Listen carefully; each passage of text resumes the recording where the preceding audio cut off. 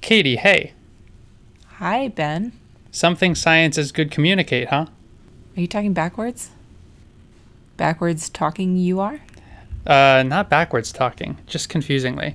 We're going to talk about communicating science, which is not necessarily the easiest thing to do, and also where we get updates when we're interested in these topics. Sure. Sounds great.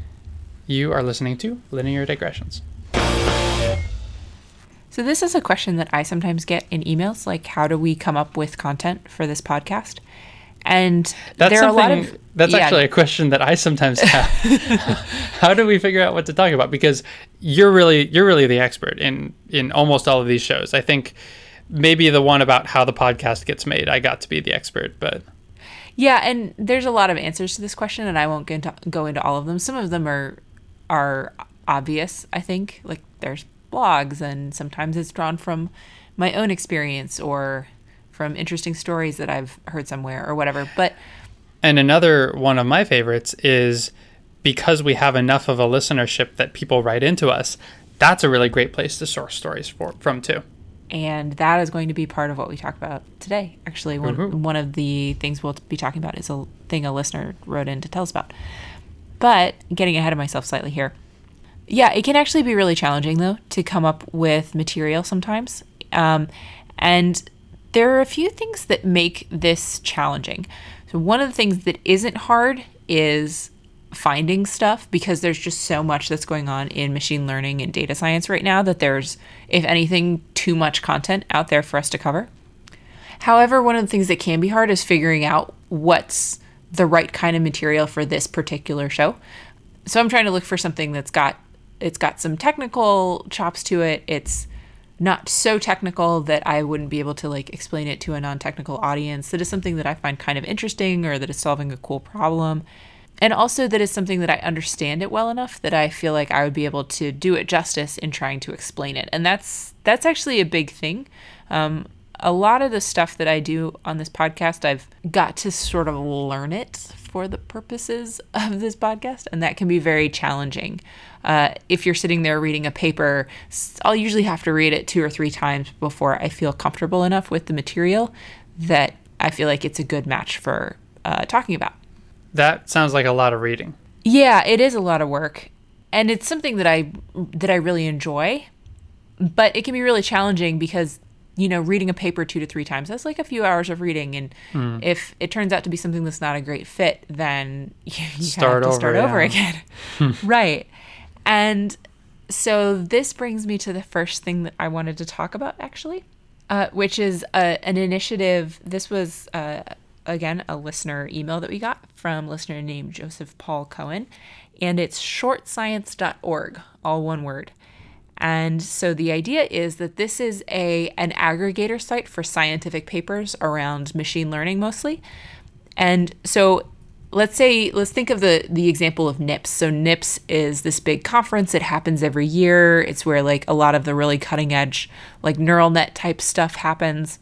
But one of the problems with NIPS is I think it's fair to say, hundreds of papers that can get accepted to NIPS, or papers plus posters.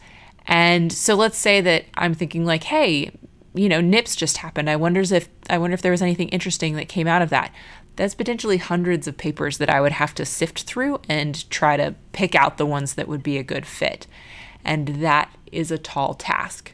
So what shortscience.org is basically a way that people can go in and enter summaries and maybe a little bit of commentary about those papers as they read them. And then other people can read those short summaries and have a pretty good, you know, not super rigorous, but a pretty good high level idea of what that paper is about. And they can decide then if they want to go in depth and read the paper for all the scientific details, or they can just say, okay, I get the general idea. I see the high points. I can move on to something else. Mm-hmm. There's almost, I'm looking at it now, and it almost feels like one of those science or math-based Reddits where they have more strict rules about the kinds of things that can be submitted and kind of control the discourse as well. And there's an upvoting system as well. Yeah, so it seems like it's a site that still there's a lot of contributions that people could make to it. Like it's based upon people participating with it. So reading papers, filing summaries, upvoting one another's answers. And that's part of the reason that I wanted to mention it here, because I know there's a lot of people who listen to the show and have expertise and interests that they would be willing and happy to sort of share with the community at large. And this seems like actually a really cool way of kind of creating that kind of community and talking about discussing different kinds of scientific research papers and also benefiting from those efforts on the part of other people who are volunteering their time. So one more time before we go on, that is shortscience.org. Highly recommended. Check it out. I'm reading it right now. I kind of feel like I could spend some time on here, even though I'm not an expert in this field. But so what are you, just out of curiosity, what are you reading about? What are some of the things that are on there right now? I'm reading Reward Augmented Maximum Likelihood for Neural Structured Prediction, which sounds like a bunch of words strung together. But when when I start reading the abstract, it makes kind of a fuzzy sense to me. And I wonder if I read these abstracts a couple of times and maybe also go on a couple depth first searches through Wikipedia for some of these terms, I almost wonder if this might be a good way for people who are not yet immersed in the field but are kind of looking to get into it to get a deeper understanding of some of the core concepts, because I'm sure that many of these papers are relying on these core concepts. That's the reason that they're called core concepts, right? And so you can kind of see different ways that concepts are applied without necessarily needing to be immersed enough to be able to read the paper and understand it. Yeah, I think that's right. The papers are really aimed at scientific audience, and they're aimed at capturing an idea with absolute scientific fidelity and being very, very accurate, very, very precise sometimes in their notation and in their language. And that's good. It's important that there be sort of a record somewhere of exactly what research was done and exactly what findings we have.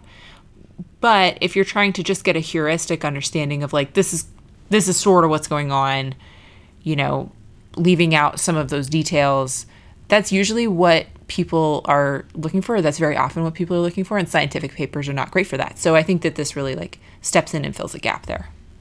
So with that, let me move on to the second thing I wanted to talk about. This is an initiative coming out of Google, and it's called Distill. I think Distill.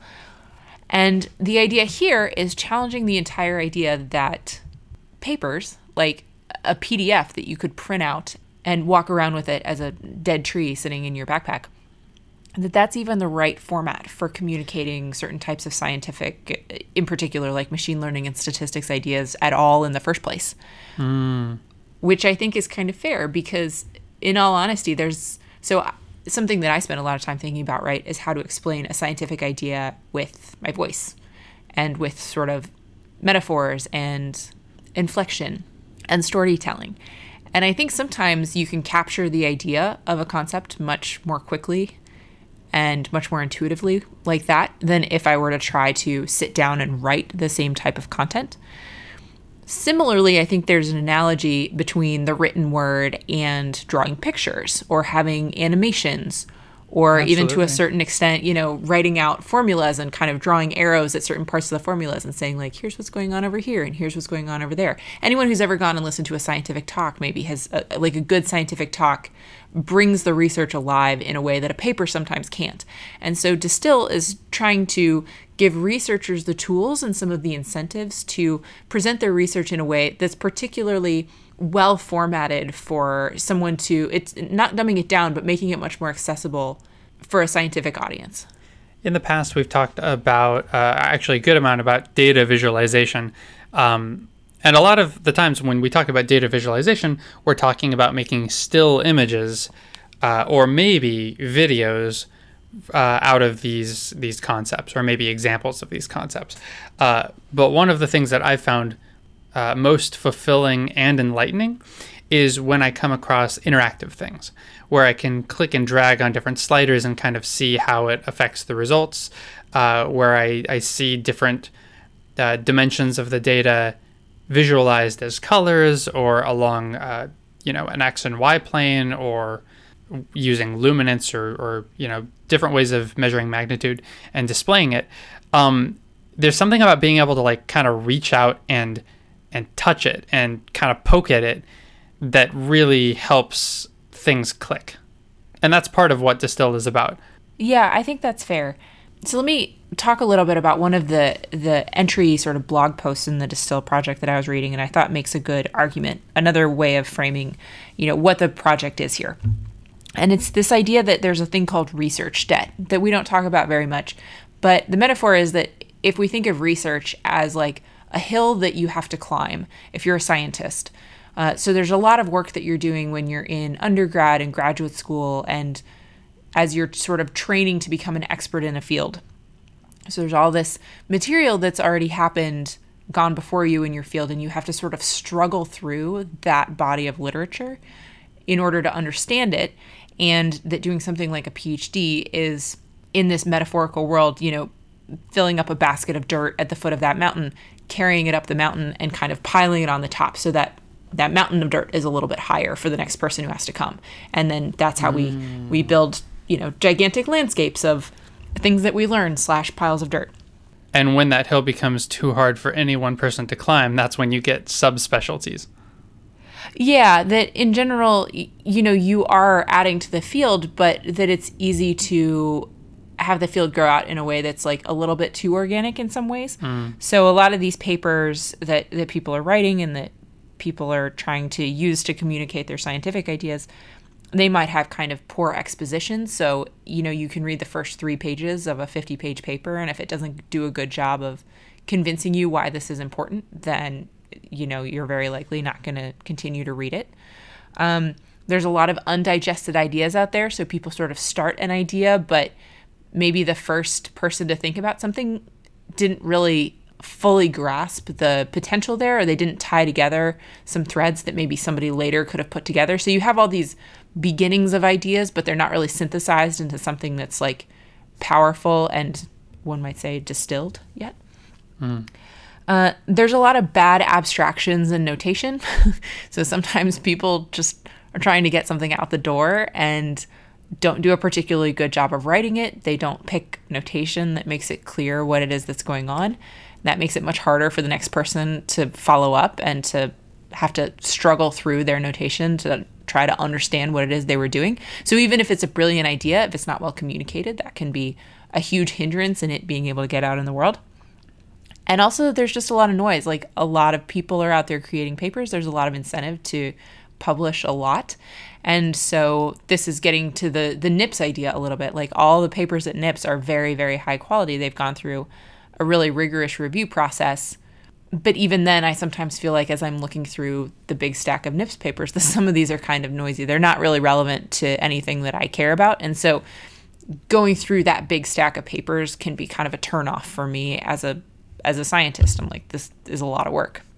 And so if we can make that hill a little bit shallower for some of these papers, that means that you can kind of grasp, I don't know, not with ultimate fidelity necessarily, but with some fidelity at kind of what the core essence of it is, or at least the gist of it. So you can either dive into the depths of the paper or decide to move on.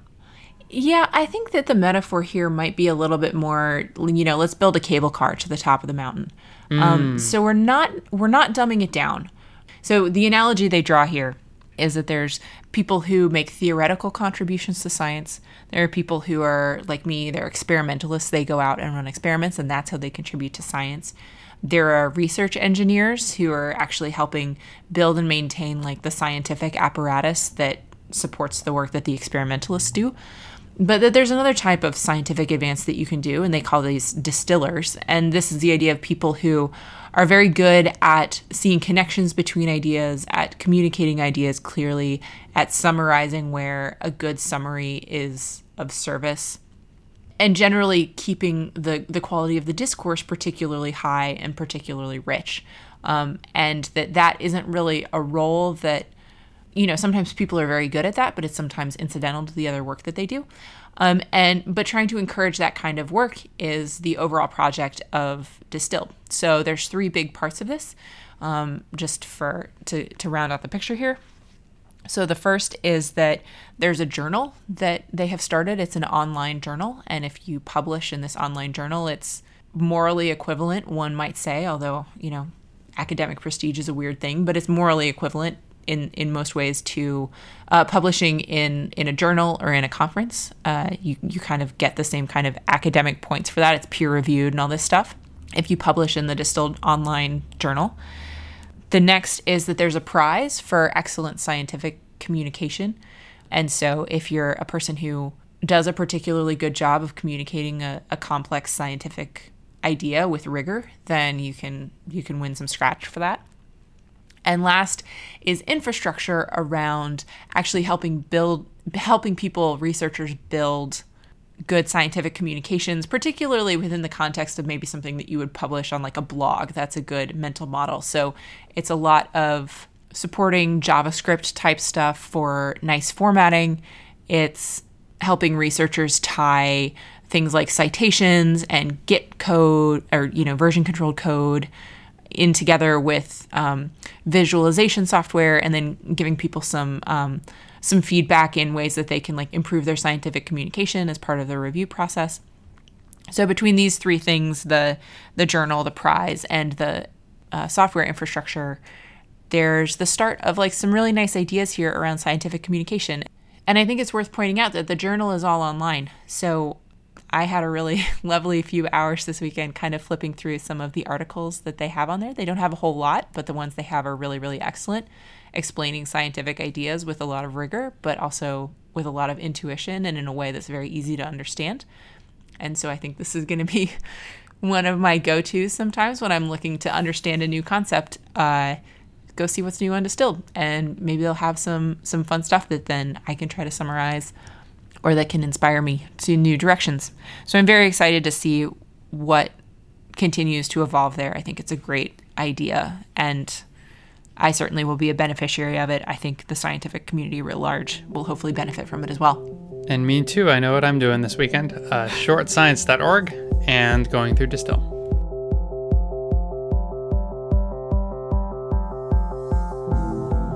Linear Digressions is a Creative Commons endeavor, which means you can share or use it any way you like. Just tell them we said hi. To find out more about this or any other episode of Linear Digressions, go to lineardigressions.com. And if you like this podcast, go ahead and leave us a review on iTunes so other people get to listen to this content too. You can always get in touch with either of us. Our emails are ben@lineardigressions.com and katie@lineardigressions.com in case you have comments or suggestions for future shows. You can tweet us at lindigressions. Thank you for joining us, and we'll see you next time.